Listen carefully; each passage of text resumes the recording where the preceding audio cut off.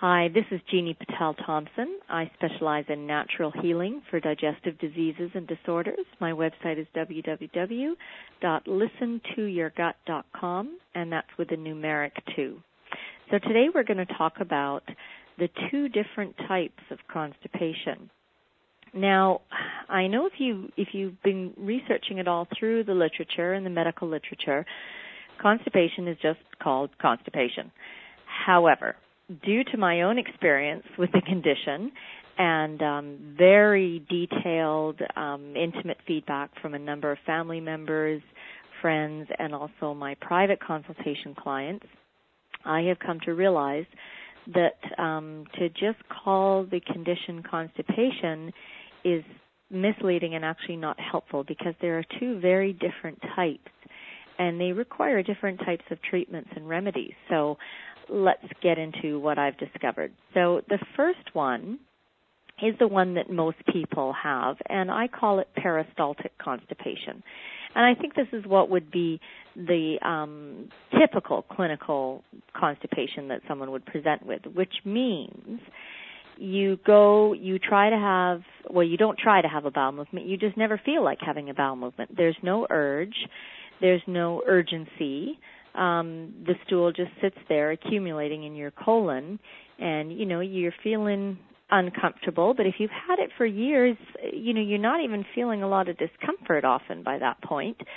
But you just know that, this is really not a good thing to, not have a bowel movement for 3, 4, 5, 6, 7 days in a row.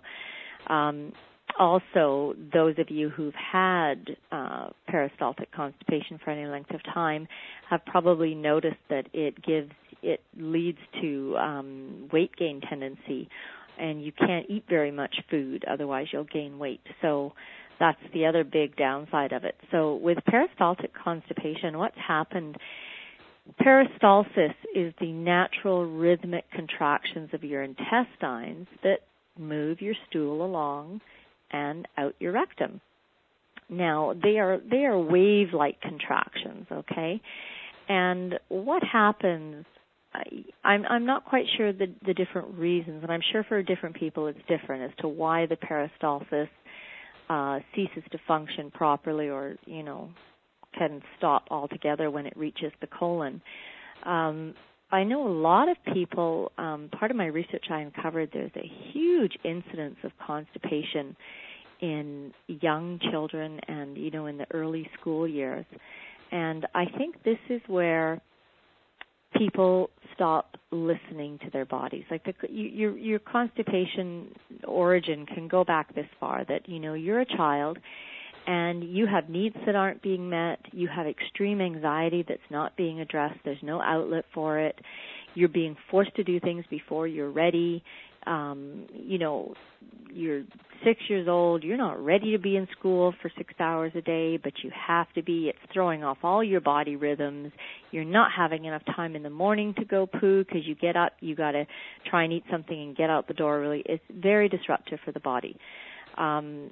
So what ends up happening is and then of course you have all the toilet training traumas that children can be subjected to. So what can often happen as a result of that is the child, for any number of reasons, and there's a huge list, stops going to the toilet, will hold it, for a long period of time. Now the body's like training a puppy. It's really, your colon, you got to think of your colon like a Pavlov's dog. If any of you have ever taken sociology or psychology, you'll know the story of Pavlov's dog and how he trained them that when they would hear the bell, that meant their food was coming in. Just even at the sound of the bell, no sight of food and no smell of food, their salivary glands would release saliva. So your colon is very much like Pavlov's dogs. It is trained very quickly to your cues and how to respond. So if you teach your colon that every time it tells you, I want to poo, you say, no, not now,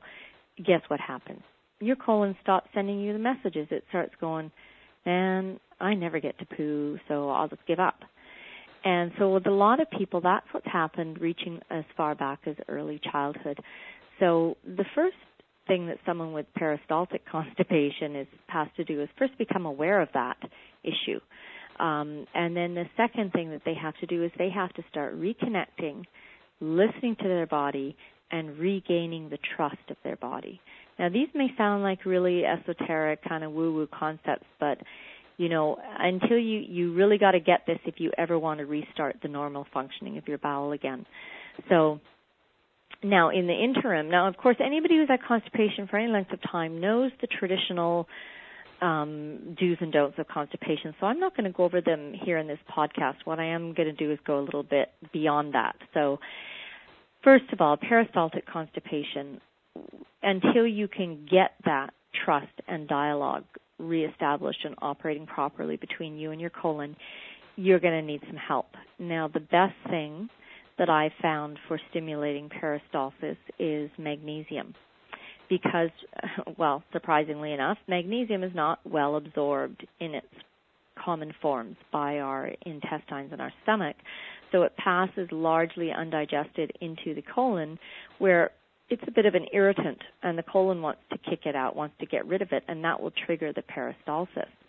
Now, the bonus of that is that magnesium is also a muscle relaxant, so it helps you to have a bowel movement in that way as well. So the best way to take that magnesium, you want to start with 250 milligrams and take it after, you have to have a good-sized meal. So either have a good breakfast or a good lunch and then take it immediately after you've finished eating.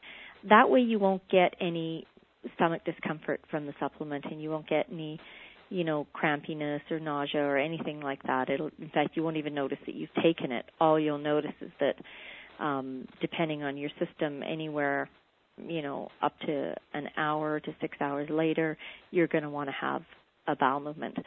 So again, this is something you have to test with your own body according to how your schedule works and when you're going to try and have a poo. Because if, some people, it's best to poo in the evening when you're done with work, you're at home, you know that no matter what happens, you're not going to be interrupted, but you like to get the bowels clear so that you can have a good night's sleep. For other people, they like to poo in the morning before they go into work. Personally, I think for someone with chronic constipation, that right there is too much pressure to put on your body. Maybe once you're working back in a team with your colon, you could try and schedule a morning bowel movement. But personally, I think you should schedule for whatever part of your day you are on your own. You're not going to be interrupted by children or colleagues or demands. And if you're just no pressure, because that's the thing, you can put so much pressure on your colon to perform, and you've got to get back into the position of trust and nurturing and support with your colon. So that's very briefly going into peristaltic constipation, because of course we don't have time to do a complete, breakdown of the subject and everything that you can do on it in this broadcast. Number 2, the second type of constipation, and this is one that's, very rarely talked about, and I'm choosing to call it anal stenosis constipation. Now, anal stenosis means a narrowing of the rectum or anus. So what happens with this type of constipation is you want to have a bowel movement.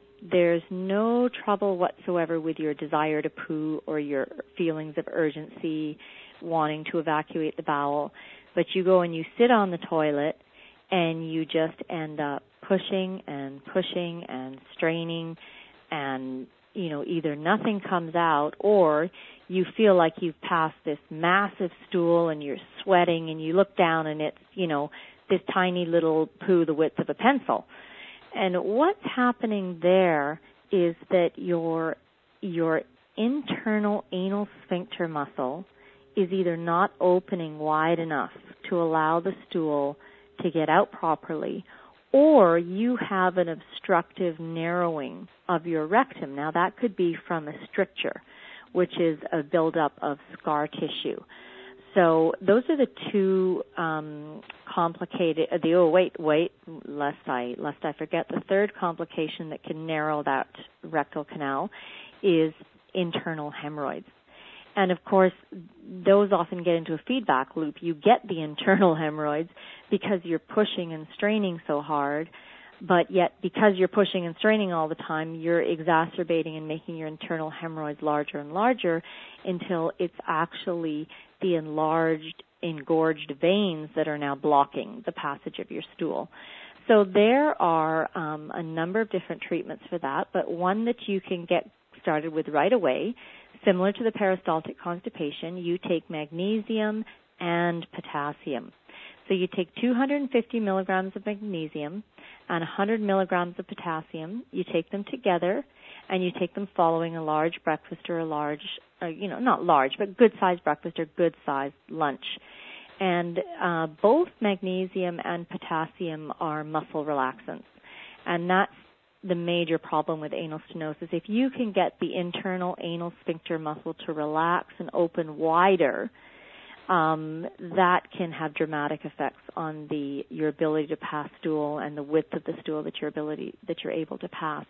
Now, of course, addressing the strictures and the internal hemorrhoids are separate topics and a bit more complex, but that's all we have time to get to today. But if you just do that one thing, you'll notice a big improvement. And for both the anal stenosis constipation, the peristaltic constipation, when you take your magnesium or your magnesium potassium, start at 250 milligrams for the magnesium. And if that's not enough to loosen you up, increase it to 500. And you can, depending on how severe your condition is, you can get up to 1,000 milligrams a day. That's your maximum dosage. I haven't to date heard of anyone who's needed that much. So normally 250 to 750 milligrams of magnesium. And again, the form of that you want is magnesium citrate. If you're taking the potassium as well, you need potassium citrate and 100 milligrams of the potassium. And of course, with the peristaltic constipation, you can take the potassium as well. There's certainly no harm in that, but you don't necessarily need it. So just, follow your own gut with that. So hope that's helped you out. And, of course, there's lots more treatment instructions and protocols in my Quick Start Guide, How to Heal Your Chronic Constipation Naturally. But those two protocols right there should give you a good result and a lot of relief. So all the best to you, and happy bowel movement.